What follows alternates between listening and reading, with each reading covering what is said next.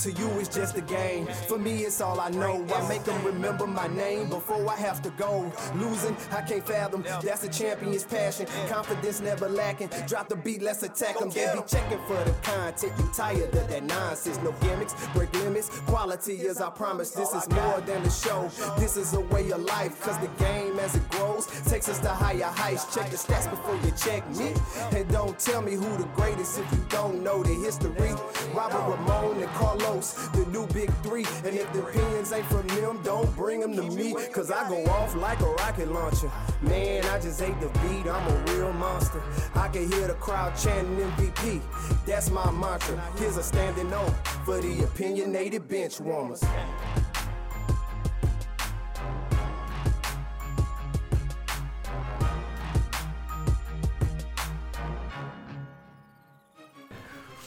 Welcome to the Opinionated Benchwarmers Podcast, episode 52, home of the LSU Tigers fans. Let's go, man. Let's go. Episode 52, a day after we're recording it, a night after one of the probably the greatest games I ever seen in my eyes LSU play since I've been old enough to understand sports. How y'all fellas doing? I got my boy, as always, Ramon, sitting right next to me. I got Carlos in on Skype and out of San Antonio. How you fellas doing? Feeling good, man. It's been a while since I, talked to y'all, and we did this thing, but ready to get back at it, talk sports, and do what we do best. Yeah, man. Let's get to it, then. Let's get to it, man. Let's get it. So, after 8 years of treacherous games, LSU was finally able to overcome that test of the Nick Saban Alabama rivalry. I think that the rivalry has been revived after that game last night, after a win of 46-41, which probably will catapult LSU to number one in the playoff rankings. It came out today, the AP our rankings. We got LSU atop our rankings as well as the AP rankings have them number one as well. Man, it's so much to cover from that game. Let's just start off. Just initially, I guess, off the eye test, I didn't think, to me, Bama looked like a Nick Saban coach team. Just based on all the mistakes that they were making, they seemed very sloppy. What did you guys see, just overall, I guess, in an evaluation of Bama, how they look? No, I think you spot on with that evaluation. I think their team, they killed themselves a couple times with the penalties, the turnovers, that drive, that first drive that they had with Tua going down, that was a pretty good drive. They hit us they hit LSU with back-to-back big plays, I believe it was a throw down the sideline and it was a big run. And they were driving down pretty good on the, on Aranda's LSU defense. And so, that fumble, I think that was the big turn of the game right there. That changed the momentum, and they put them behind. That pretty much sucked the air out of them. And yeah, I'll just say that. Yeah, I think what you really saw in it, like you said, was, it didn't look like a typical Nick Saban team. It looked like really kind of they found themselves on the other end of what they typically do to teams, as far as they typically kind of have that mental edge over teams where they kind of get teams outside of themselves. And it's almost like in this game, I don't want to say that they did, but maybe got a little bit too hyped. They got outside of themselves, basically. LSU was able to match them. And you saw things kind of similar, like when somebody is able to punch the bully and stand up to him, it's kind of similar to what happened to them in the national championship against Clemson.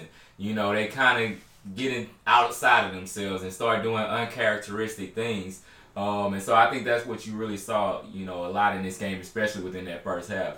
Well, I mentioned it to you, Ramon, a couple podcasts ago, just watching them in the game where they played Tennessee, where Tua actually went down. Before Tua went down, I was just commenting on it like, Tennessee had their chances to really kind of gain momentum, and they really had their chance to really kind of take over the game. They had the chance even to win when Tua went down.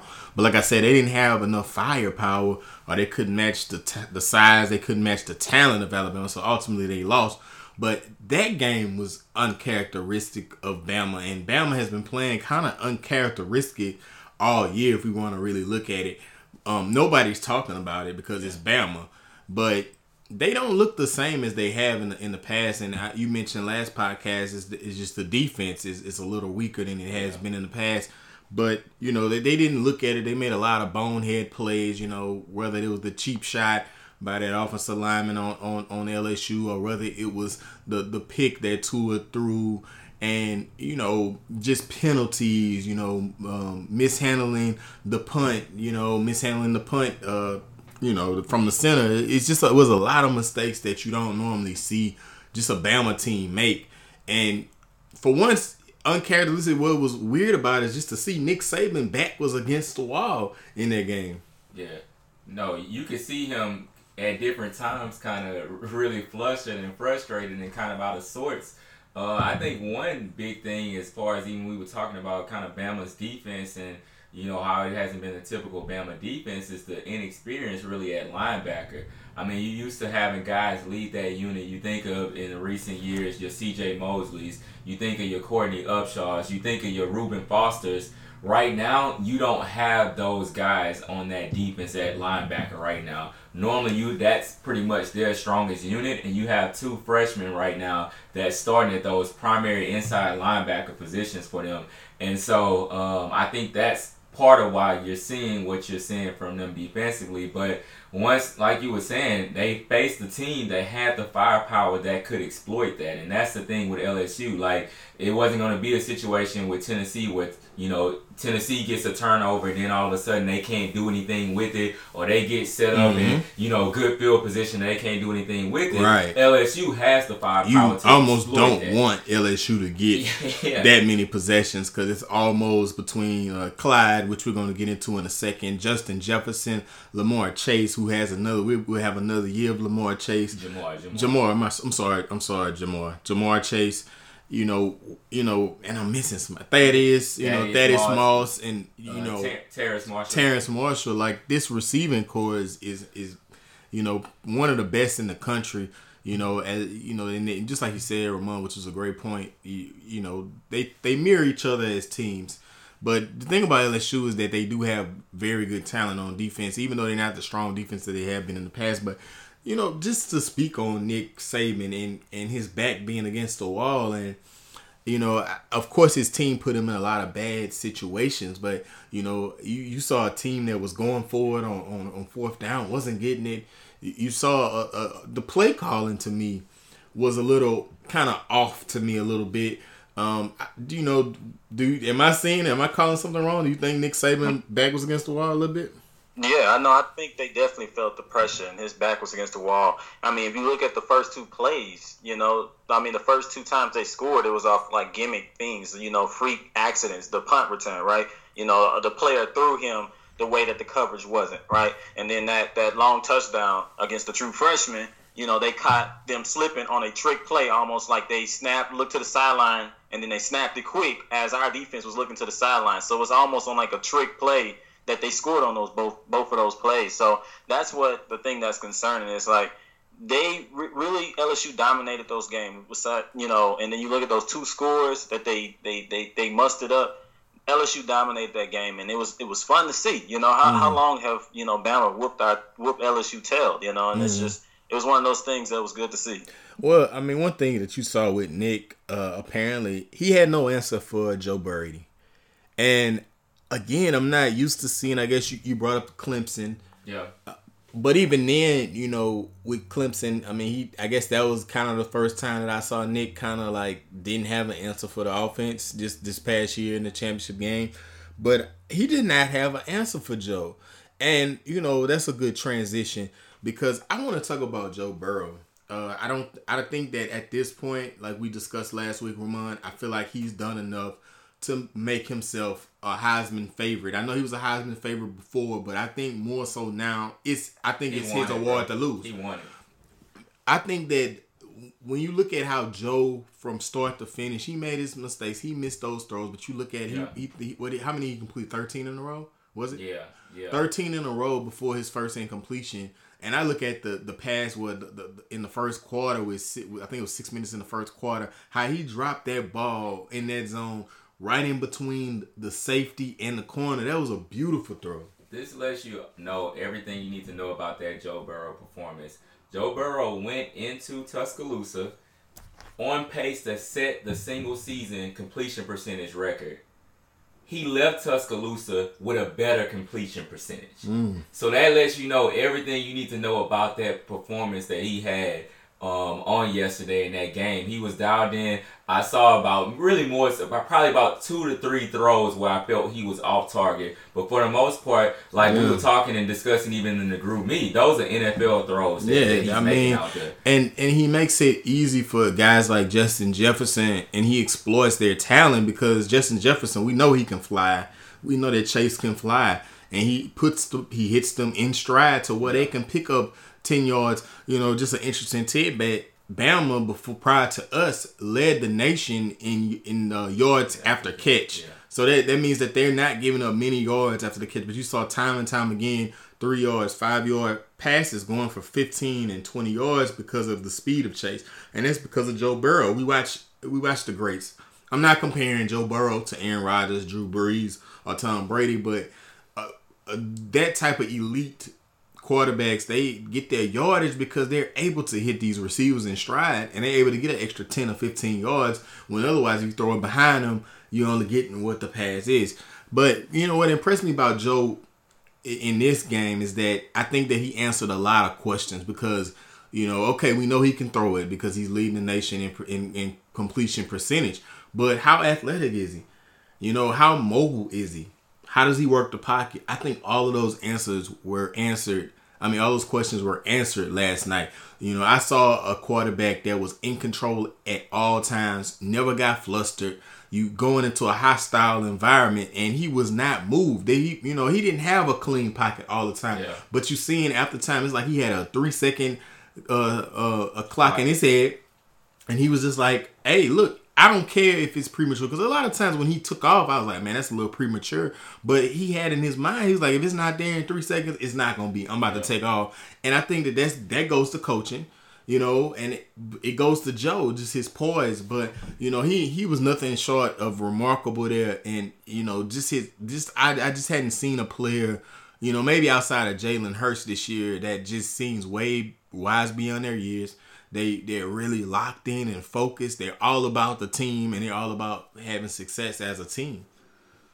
Yeah. No, I think just to even chime in on that too, specifically with Joe Burrow, I think the thing that sticks out to me the most about him is that when you absolutely need it, when you absolutely need a response and an answer, every single time this year he stepped up. In that Texas game, when the offenses are going back and forth and you absolutely needed a play to be made, he was able to make the play. In that Florida game, when the defense struggled for a while and the offense needed to keep doing what they were doing and needed drive after drive, Joe made a play. When it got to the point where it looked like Bama was kind of coming back at a certain point and LSU absolutely needed a drive or it could have come from under them, Joe Burrow was right there. And you see it game after game. He is always there to step up into that big moment. And to me, he's not only had a Heisman moment. To me, he's had several Heisman moments. The Florida game, this game, Auburn game. The Texas game, take your pick. The 3rd and 17. Take your pick. And then the fact that it was even times at LSU. Last night was 3rd and 15, and he's scrambling and giving yourself a living chance to have a 4th and 1. And it's not even about that. It's about when there's nothing there and there's absolutely nothing there, but he's able to find a 4-yard pass to make or find his reads or find that 3rd and 4th option on the field. He's well in control of offense which people don't really realize. This is his first year in the offense. Yeah. This is his first year, and he looks like he's been in the offense for years.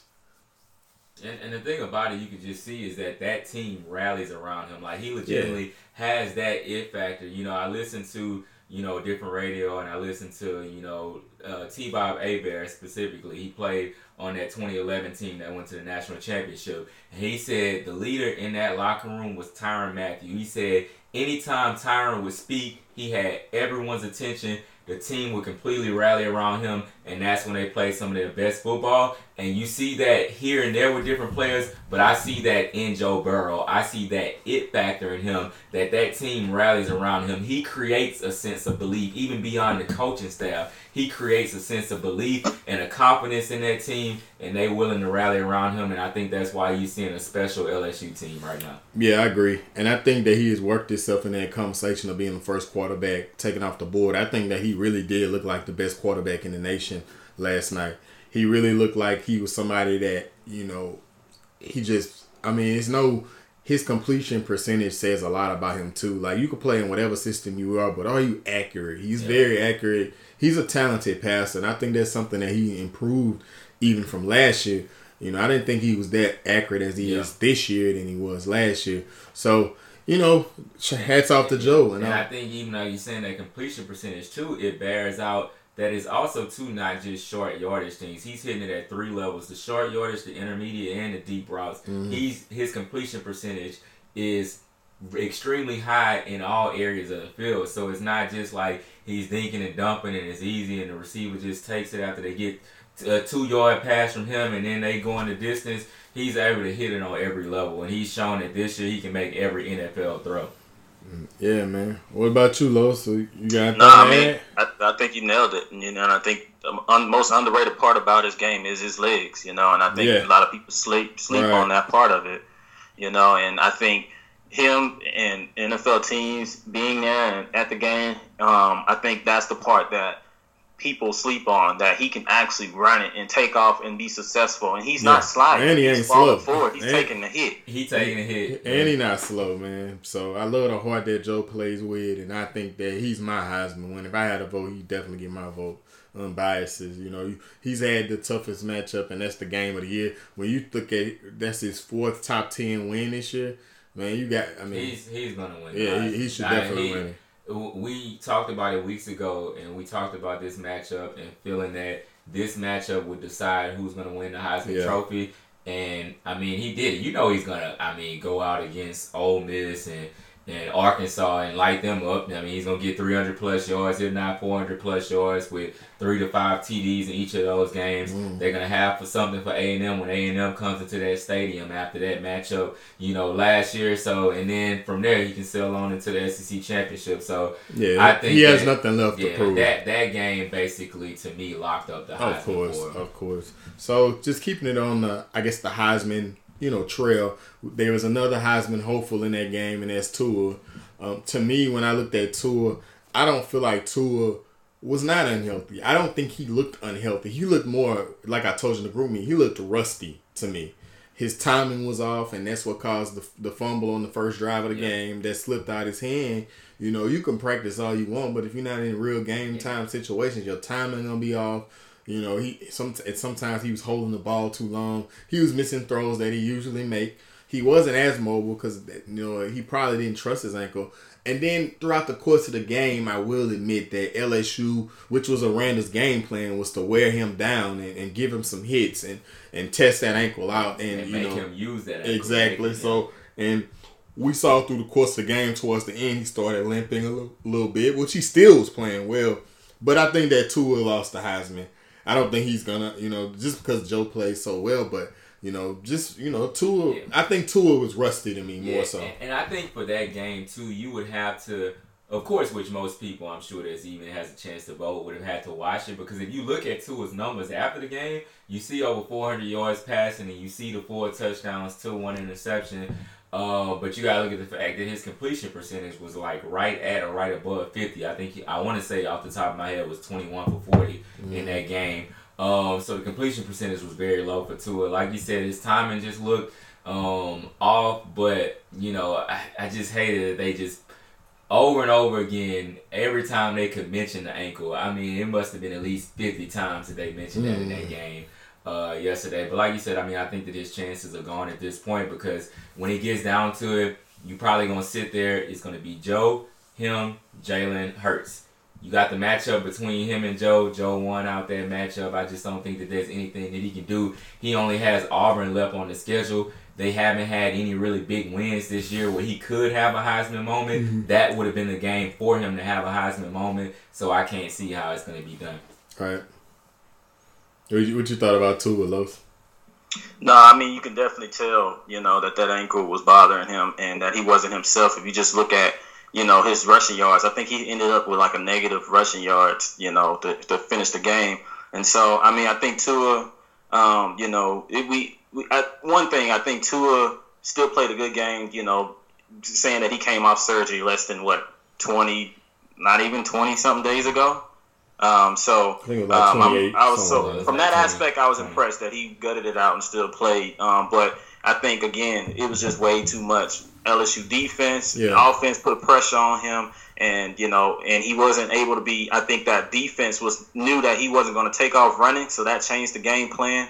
And so, again, it'll be interesting to see if they play again a healthy Tua, how the game goes. Yeah, but I can't, and that's why I was like saying to people, like, I think that the ankle like eventually wore him down, but I think initially I didn't see where the ankle affected him.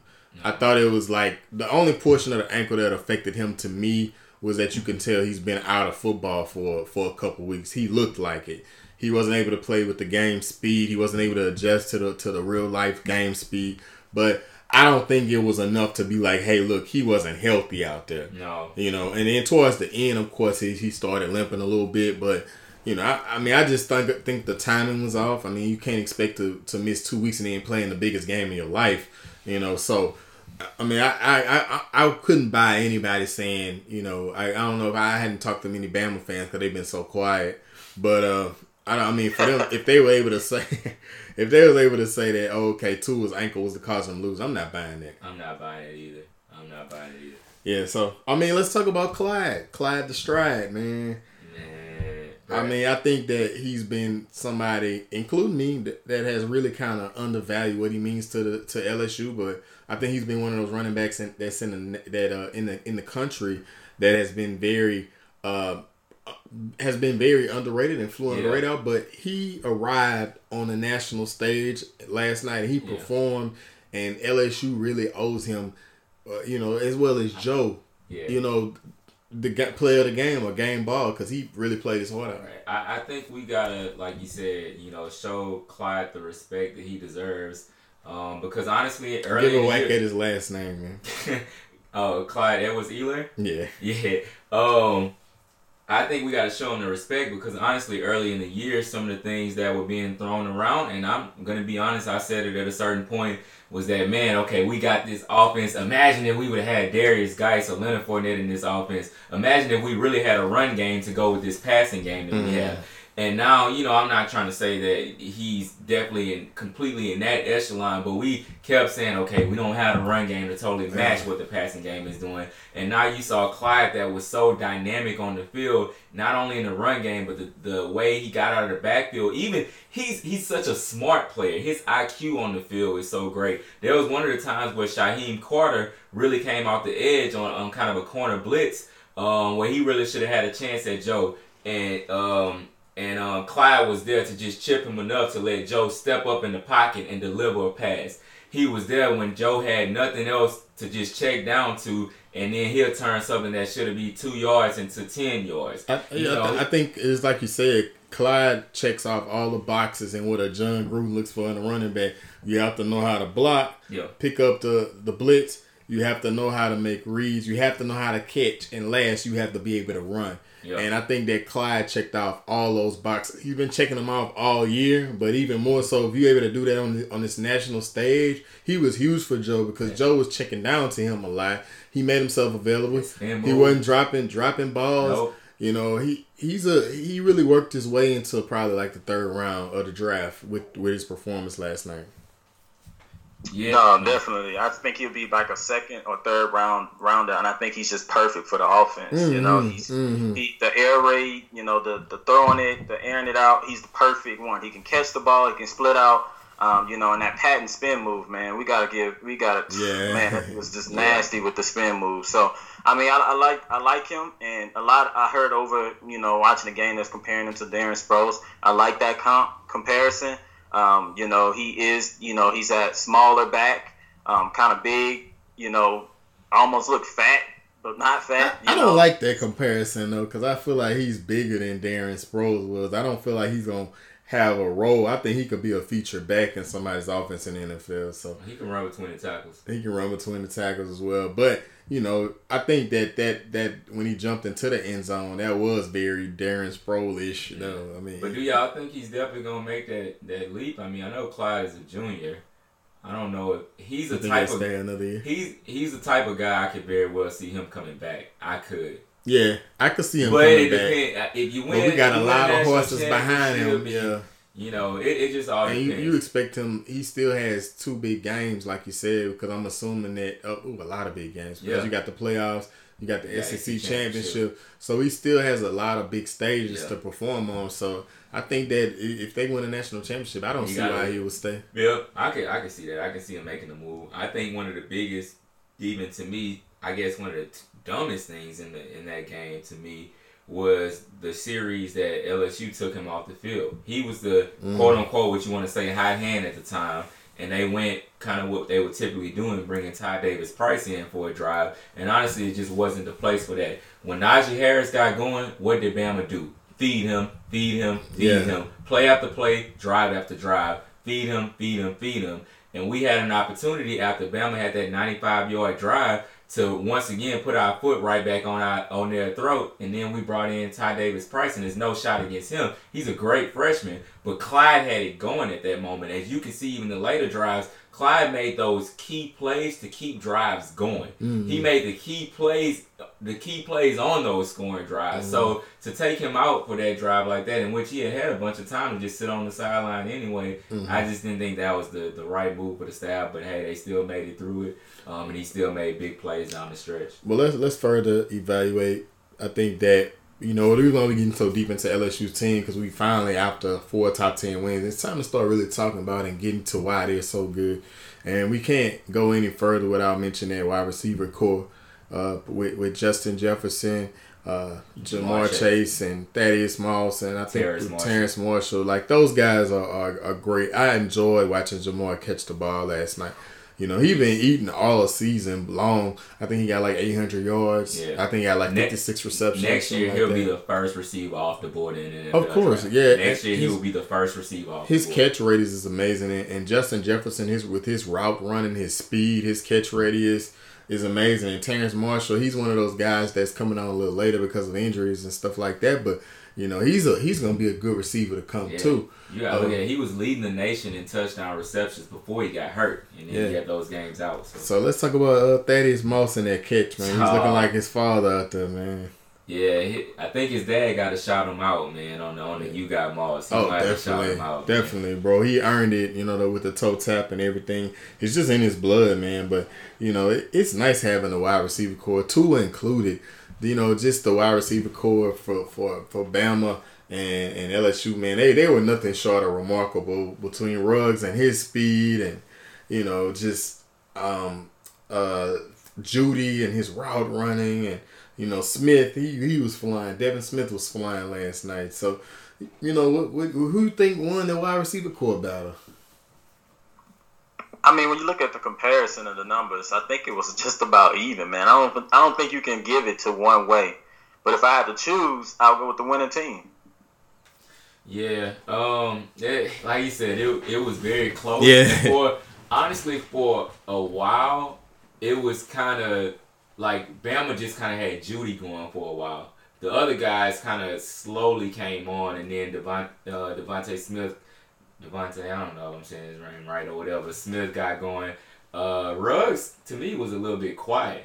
He was the one that was a little quiet. Yeah, some plays. Yeah, some plays, but he was a little quiet. But like you said, when it's a matchup that's almost a wash, I got to give it to the team that wins, too. And so I would say, LSU. And then, man, all the times that Jamar Chase was getting held, did you see that? Yeah, that was ridiculous. Just wasn't calling it. They couldn't do nothing with Jamar, man. Yeah, and the thing about it, too, Diggs that was covering him, he's like the number 2. He's going to be a top 3 corner taken in this draft. Diggs got 8 up last night. Between Jeffrey Okudah, Diggs, and Christian Fulton, they should be your top 3 corners in this upcoming NFL draft. And Jamar Chase was killing Diggs. It wasn't nothing Diggs could do. I mean, Jamar, just like I said, he's been doing this all year. For some reason, Justin Jefferson is the name that always pops up, I guess, because he has a lot of flashy plays.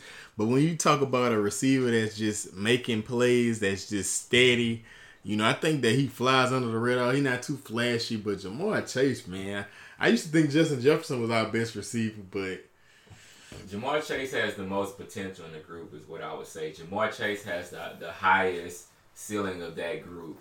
He's just a special player. Like, when you get him in a one-on-one matchup, you got to target. And then he's just a sophomore, so we'll have him back next year. And then Terrace Marshall will definitely be back. So it's good, man. I think that was good. I think it's one more thing. Okay, greatest LSU team since the 03 team. Would you take the 03 team, championship team, over this one? Now, of course, we don't know what's going to happen in the future, but just what you've seen so far as dominance on offense. We've never seen an offense like this. Oh, you talking about offensively, or you talking about just as a team as a whole? As a team as a whole. As a team as a whole, the 11 team was better than the 03 team and better than the 07 team. Okay. I would say the 11 team has been the best since, but this team has an opportunity to overshadow that 11 team. Just because they're more electric. Yeah. I had to go with the 11 team because on both sides of the ball, they were pretty on defense. They were just filthy. I mean, 2 first-team All-Americans at your corner position. One wins the Bednarik Award, which goes to the top defensive player in the nation. The other wins the Thorpe Award, which goes to your top defensive back.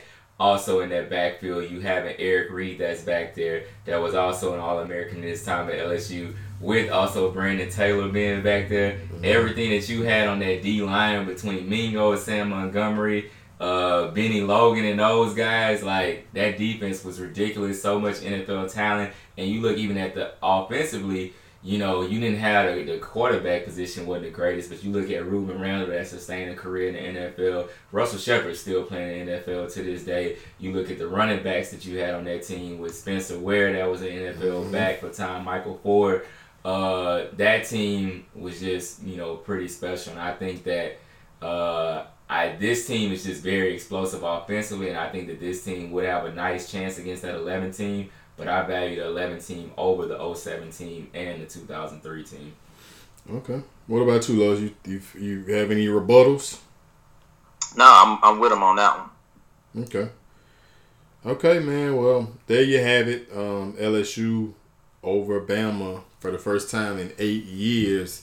Ironically, the last game we won, it was 9-6. 9-6. And now we won 46-41. So you just looking at just 2 completely different teams. But go Tigers! I don't want to hear any of the fake Alabama fans. I think that era is over. Because people that are just fans because it's just trendy to do. But a lot of people hate on LSU. Yeah. But I think that it's over, and they were very, very quiet. Like, I didn't see any Bama.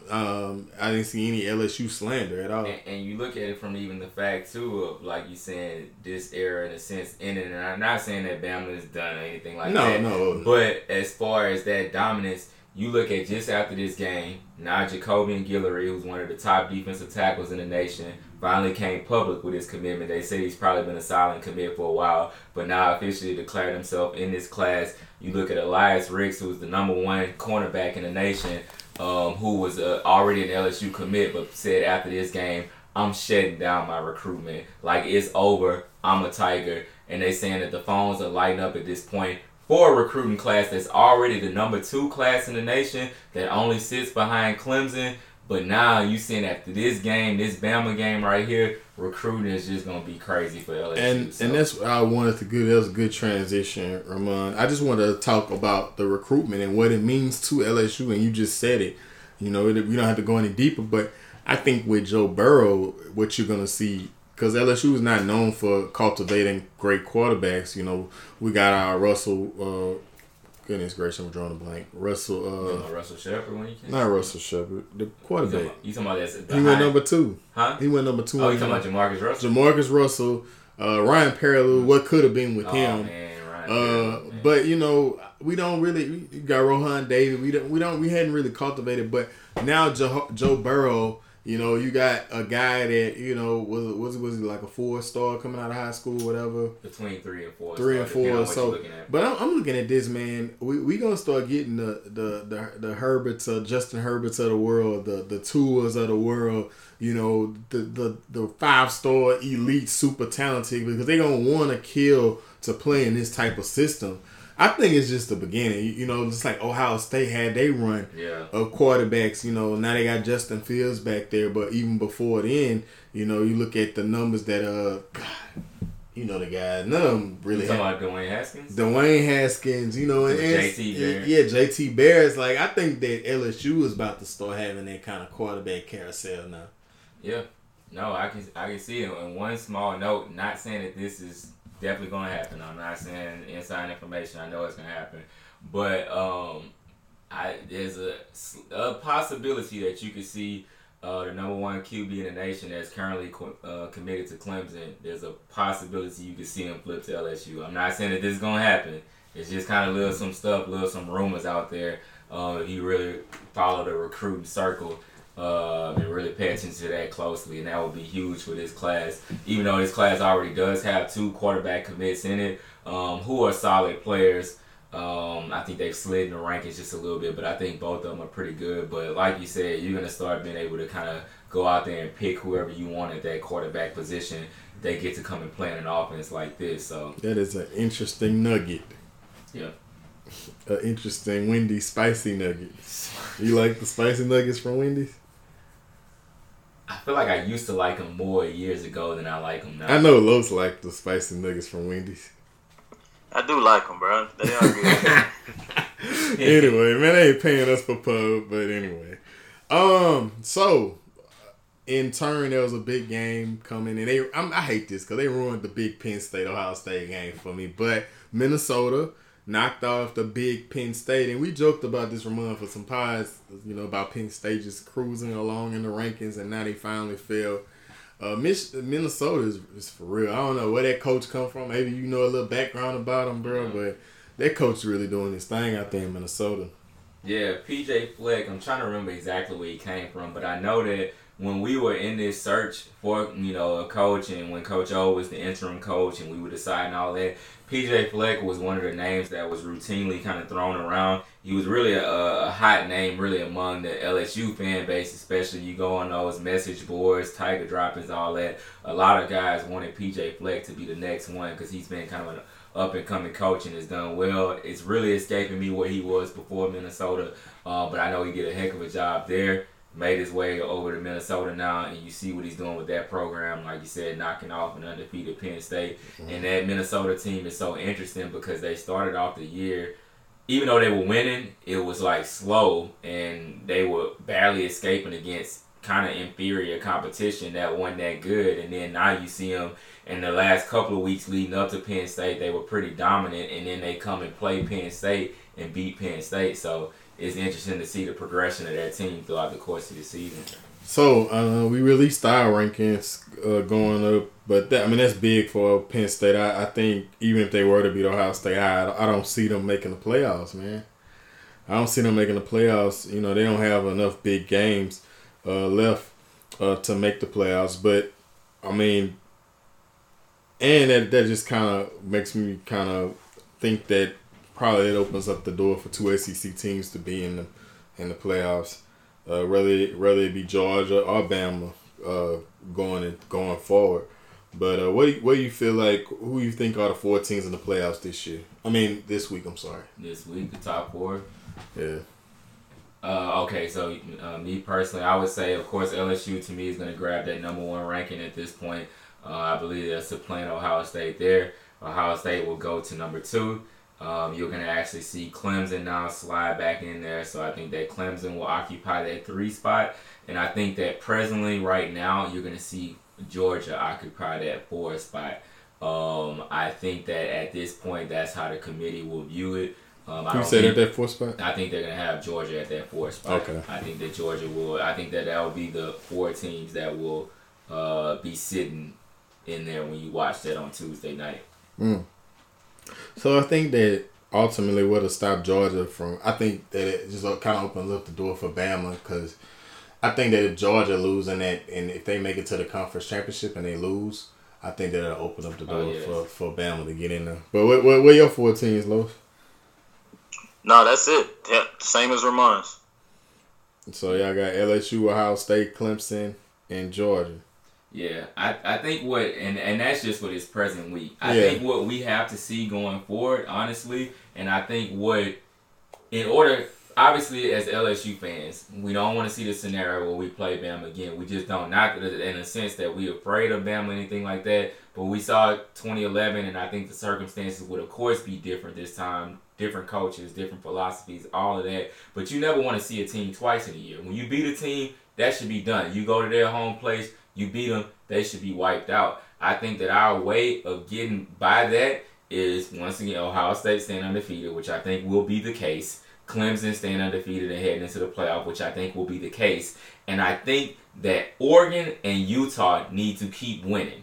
If Oregon and Utah win and they find themselves in that Pac-12 championship at both teams being 11-1, I truly believe that winner from that Pac-12 championship will grab a spot over Alabama. And I believe that because they will not only have, of course, be the same record, have that one loss, they would have won their conference championship, but also, too, they will have at least they will have at least 1 or 2 signature wins on their record. Right now, leading into it as it goes, Bama may not finish this season with a signature win. If Auburn loses to Georgia and then comes and loses to Alabama as well, Bama's best win of this season will be to a 4-loss Auburn team. And so I think that their resume won't hold ground. I believe that the committee will look at the eye test as well, which is what will keep Bama around. But I believe if those 2 Pac-12 teams find themselves there at 11-1, and one of those teams, of course, obviously wins that matchup, I think that they can find themselves. So we're rooting for Oregon and Utah. Root for Oregon and Utah. So, Los, my girl asked me to tell you how you doing because the Steelers beat the Rams. You know she's a Steelers fan. I'm doing good, man. She a Steelers fan, so, and they beat y'all without James Conner. But I ain't gonna say too much because we lost to the Falcons. So. Yeah. Let's not go there. All our 7 Falcons. Don't you do that, Don't you do that. Yeah. So, all right, so man, that's good, man. College football is heating up. I think that's why it took up the bulk of the episode. But as we kind of shift climates, I guess into the NFL scene. I mean, some big games went down today, as you just heard. The Steelers beat the Rams, the Saints lost to the Falcons, and the Colts lost to the Dolphins. So all 3 of our teams lost today. I don't know, man. NFL kind of like, it's in that part of the season where it's like, it's not really any implications right now. That's that weird part of the season where it's like, who cares, really? Honestly, this week was kind of a dud to me. And it's not just from the fact, obviously, losing contributes to that, but it's not just the fact of that. It just wasn't an exciting week to me. I can't say anything stuck out that I'm like, oh, this was entertaining, or oh, man, this match. Lamar Jackson performance is worth mentioning. Yeah. But, it's not much to talk about there. So let's shift to the NBA. Am I moving too fast? Is there anything I think we can cover NFL at another time, man. It's just NFL. It just wasn't an exciting week. Yeah, it's not. Everybody listening will be like, they don't want to talk because they 3 teams. I know, man. They ain't really nothing to talk about. I mean, I can't think of anything that was really exciting. We can talk about Antonio Brown, but I'm trying to talk about. We talked about that so many. Yeah, I'm tired of talking about Antonio Brown. Let's not talk about AD. Okay, so let's switch to the NBA, man. What's up with y'all boy Dion Waiters, man? Oh. I like gummy bears too, but doggone, bro. Yeah. Not them kind that he had, though. I like regular gummy bears with no drugs in them. Yeah. That's a crazy situation. But how you on a team playing eating that? Like, why is it on your mind to eat edibles on a plane ride to your game? They handed him a 10-game suspension for all kind of that went into it. that whole situation. But that Dion Waiters has been a problem all year. I didn't know he had that type of personality. Like, he got into it with Spoelstra before the season opened, so they suspended him. They didn't allow him to suit up that game. And then now with the edibles, and they just saying he's been a problem for like the last few months, man. Right, and honestly, he's not good enough to be a problem. No, he's not good enough, man. He's not good enough to be a problem. You know, you may see teams and certain organizations and stuff put up with certain players because of, you know, how talented they are and all of that, and no, not completely knocking Dion Waiters and not acting like he's not a quality NBA player. He is a quality NBA player, man. but he's not. You overselling him now. No, I'm saying no. What I'm saying is I'm not saying that he's not a quality. Like, he's a serviceable NBA player is what I'm trying to say, and what I'm saying is that you don't have room. You don't have room to act like you act and to be getting into it with your coach, to be doing all this kind of stuff. Like, you don't have, especially when the Heat is actually rolling and they proving that they don't really even need you. They only lost 3 games, and one of them is to the LA Lakers. Go Lakers! Yeah, that's an obvious loss. Though. But you know, I mean, they don't really need you, dog. So why you acting like what's up? What's up with your boy, Lord? Ain't that your favorite player? Not at all, man. Not at all. I don't know what's going on with him, bro. Like, it might be time for them to let him go and part ways. Well, they gave him 10 games today, so, I mean, if they don't get his mind right, 10 games. Bruh, I just got to think about it, bruh. Think about how desperate we were a few years ago. And I'm gonna be honest, don't expose us, man. Don't expose us, bro. So I know what you're about to say. So we ain't gonna expose how we wanted to sign Dion Waiters a couple years ago. Man, Dion Waiters was hooping though. That was when he was like hooping a little bit though. But whatever, man. I don't really know. I mean, you look at their team too. They got the young guys over there. They got Nunn, Hero, and then they got Tyler Hero. Then they got your twin Jimmy over there. Yeah, so they got all those young guys over there. So it's kind of hard for him to find a place in that lineup right now when those young guys playing so well. I mean, that team was 6-2 coming into the night, you know, going against the Lakers. So they have been playing good. They're a good, hard-nosed team. It's just right now he can't find a spot in the rotation, and I'm sure this doesn't help. So it might be just time to cut ties. Man, bro, and let's talk about KCP, man. They was booing him the other night, bro. Man, KCP gotta go, man. Like, I'm sorry, bro. Like, I think that when Rondo comes back, I don't think he'll get many minutes. Yeah, because Caruso has to take his minutes. Like, Rondo's going to have that backup point guard position, that type of role. And I think Caruso can play solid minutes at that 2 spot. KCP, man, he is airballing layups at this point. He's airballing floaters at this point. Like, it's just been pretty bad, honestly. Like, he's had one, I think, good game that I can really account for this year when the Lakers played the Spurs. But other than that, man, he's probably been one of the worst basketball players in the league this year. Yeah, man. I mean, there's nothing else to say there. I just thought that I would have brought that up. But free Iggy. Yeah, definitely. You gotta. I mean, I don't know what Memphis is doing right now, but they gotta let Iggy go, bro. They holding that boy hostage. Iggy guarantees a championship for the Lakers, and I think that's the part that they want to hold on to. It guarantees a championship. It guarantees it. Bruh, imagine that defense with Iggy on the wing, bro. Come on, man. Imagine it. Yeah, bro, your twin will lock that wing down. You done had the same joke. You've been waiting for everybody to get back to have the whole band back to open up your joke book, huh? But yeah, man, Iggy would be that defender that we really kind of need. But LeBron been playing such good defense, bro. He's been really like just taking over, bro. And you know, I think that's a credit to. I don't know how this ended up being a Laker conversation. I mean, I think that goes to the coach, our head coach, man. He's really invested on that defensive end, man, and he making sure that everybody's invested on the end because LeBron was not invested at all.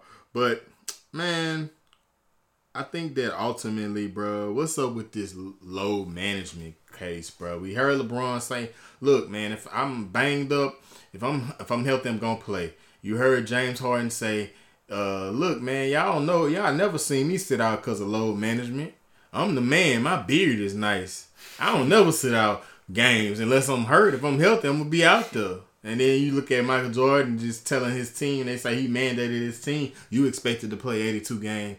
So I think that, honestly, when I'm looking at the best player in the world, which people try to put, rightfully so, because when he's out there, he's amazing. But, the fact that he do that loads, man, bro, you're only 28. Yeah, I can't respect it. I can't respect it, man. I can't put you in that case if you're not available to me every night.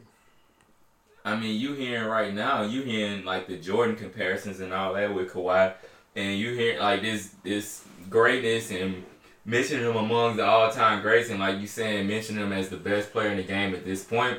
And like you said, I mean, his talent can warrant that discussion, but to me, if you don't have that mentality that each and every night you want to go out and play and attack and go out there, and when you had a big matchups, when you're going against a guy like, Giannis that you were in the Eastern Conference Finals against last year, and you have that type of matchup and you decide to skip that or bypass that, like, I really honestly can't respect it. And I think that, too, I feel like that the Clippers are doing what they can to try to skirt around the rules. I know that they got, fined for the situation. But, like, come on, saying that, it's a knee injury and all this kind of stuff. If it's a knee injury, let him sit out several games. Why is he only sitting out when back-to-backs happen and all that kind of stuff? Mm-hmm. So it's obvious that it's not just like, oh, he got this knee injury. If he's hurt, let him sit out for a prolonged period of time. Don't let him play and then sit him out and then come right back and let him play. That's not, to me, him truly being injured. I know he could be nursing something that, he doesn't feel 100%, but I don't know. I just can't get with it, man. I can't respect it. Well, I come from the era where my favorite player, when he was healthy, he played. So I don't know anything about this load management stuff, but it is kind of disappointing in Kawhi that he, and then the Clippers, they really kind of, leaning on that and it's selling the fans. I'm with K Perkins on this, man. It's selling the fans short because the reason why y'all getting these fat checks is because fans are willing to pay for tickets to come see you play. So, I mean, when you playing for tickets, just like ESPN bought the rights to that game to show the game, and then the start, that matchup was trash when Kawhi wasn't playing. I didn't watch that game. I didn't either. So, and then what, you scared of Giannis? Like, you don't want to play the former MVP of the league? Like, what is going on? Right. So, I'm sick of it, bro, and I hope that I'm glad when you got superstars like James Harden speaking down on it and LeBron, maybe that'll break it up. But I don't come from that era, man. The era I come from is watching AI play 82 games, is watching Kobe play 82 games, watching LeBron not miss games, if he's healthy, watching MJ. Now, MJ is a little before my era, but you get the point. If you healthy and available, go out there and play. I don't want to hear anything about I'm trying to save my body or whatever. You're getting paid millions of dollars because we are invested in your talent to perform, so perform. No, I agree with you, Rob. And I agree with you, your twin also, Kendrick Perkins. So I knew he was gonna get me back. No, but I agree with you, man. Your fans, and they pay for it. And now the question is, they say if they're gonna win championships, is it worth it? You know what I'm saying? That's the gamble. They say, hey, he was on his load management last year, but guess what? He brung he brung Toronto. Yeah, that's the city. Yeah. You know what I'm saying? So, so that's what it's give or take. It's all about the gamble and what happens at the end. If you get a healthy Kawhi at the end in the playoffs and he ends up giving that team a championship, then people look back on it like, you know what? That was worth it. They were healthy. He was healthy and he was able to go through the playoffs without resting. So, I mean, it's just one of those things that is gonna really tell how the season end for the Clippers if it was worth it. Now, if they end up getting bounced in the first round, then your fans feel cheated because they like, you did all this resting to lose in the playoffs, So it's just kind of, to me, that's where it falls for me. And my thing is, too, Carlos, just kind of piggyback off what you said. I mean, last year, he did sit out games. He was load management. I don't agree with load management, but I can understand it last year because he did miss half the season. Well, he missed pretty much the whole season, right? The year before last with the Spurs. He played 9 games that year. So, pretty much you missed the whole season. So I can understand you easing back. But now, it's ridiculous, bro. It's ridiculous, I can't get with it. And I like what Doris Burke said about it. Like, it's ridiculous and it makes people frustrated. The NBA is reaching peak popularity right now. We can't be having this, bro. And then the thing about it too, like you said, even from the fans' perspective, even if you get down to the nitty gritty with it, you got some fans out there that honestly are not in positions where, you know, you can go to 5, 10, 20 games in a year. Yeah. There are certain situations where they have that one game in the year that's penciled in and circled that, hey, this star is coming to my city. I want to see my favorite player play. And then for you to be sitting out for load management reasons, I can understand it. There's a situation like, for instance, you know, I missed Kobe playing one year when he came to New Orleans. He got hurt. But in he that was road hurt. trip. He was really hurt. Legitimately hurt. And so I missed that. But I was let down at that moment to not see my favorite player, knowing that he was actually hurt. So if my favorite player was literally just sitting out for load management situation, like, that's ridiculous. It's ridiculous. Hey, man, y'all making too much money to be sitting out games for load management, man. That's weak, man. Like Jordan said, your salary is figured up based upon 82 games. 82. That's what your so salary if you is healthy, go out there and play, man. And that's coming from a no name from Baton Rouge, Louisiana. But look, dog, like I'm sick of it, man. I'm sick of it. I'm sick of it. So so that's from their perspective. Let's I think we getting close to the end with it, but I did kind of want to give the perspective of the league so far. I usually look at the league in 10-game intervals, like I told you, Ramon. So I don't know if I really even want to get into that right now, because after this week we'll probably give a better evaluation of the league. Dame put up 60 points in a loss, but it's still impressive. The big time scoring performances that pretty much come in losses, like Dame dropping 60, Kyrie dropping 50 on night one. You saw D'Angelo Russell dropping 52 the other night. Yeah, man. Well, let's stop right there, man. The Warriors, man. Steph is out for the season. He found him a way out. Well, they say it's conflicting reports, because they said that the report came out from Rick Bucher basically saying that he had talked to some people that said that Steph will be out for the year. Then there was a rebuttal that kind of came out, even specifically from the Warriors organization, that kind of said, contrary to that nothing has been determined. But I think you're going to see him miss a long, long period of time. And I think, honestly, they'll keep extending it to where eventually he'll be out for the year. Yeah, I mean, I don't think there's no reason to really bring him back. I mean, you look at it, the season probably a loss. I don't even think they'll even bring Clay back. You know, you hate to see one of the teams elite to go out like that, but I mean, I know the rest of the league, like they said, is licking their chops and wanting to punch the Warriors in their mouth for just the past year's dominance. But man, to see everybody go down like this, man, it's crazy. They're last place in the West right now. Yeah, so much for us thinking they're gonna squeak in the playoffs, huh? I said that thinking about a healthy Steph, and then Draymond's situation has been kind of weird to me. It's like he just kind of had this random injury that came up. Right. And then I think they just saved. I think they counting the loss, bro. They just counting the loss. But man, so I'm looking good with my Mavs pick in the 8th spot, right? Yeah, I mean, I had the Mavs there at first, but then I pulled them out the last second. Card. Yeah, but anyway, man, I mean, we about to get out of here, man. I think we pretty much covered it, man. Thank you for listening again, man. Make sure that you follow us on O_Benchwarmers on Twitter and Instagram. Make sure that you hit us up on Twitter and Instagram. Make sure that you check us out on Shadow Worlds Media. Radio.com. Make sure that you go check out their other shows that they have on there. They got a lot of stuff that you may enjoy besides sports. We are carried over there, so make sure that you check them out. Shout out to those guys. Shout out to the Shadow Worlds family. Shout out to the first and last time listeners. Man, no last time listeners on this one, bro. It's just first time listeners. Man, there'd be some people that might listen and be like, man, those guys are terrible. I'm never listening to this again. But you know, we appreciate it, man. We appreciate all the love that you guys been showing us. We appreciate all the compliments that you've been giving us. You keep us going. Make sure that you subscribe to us. Either it be iTunes. I'm sorry, not iTunes. Apple. I gotta correct myself. I've been saying it wrong for quite some time. It's Apple Podcasts. It's Google Play. It's Stitcher. Wherever you like to listen to your podcast, make sure that you check us out. Continue supporting us, and we love you guys. And until next time we record, we bid you adieu. Peace out. Go Tigers. Ooh, go Tigers.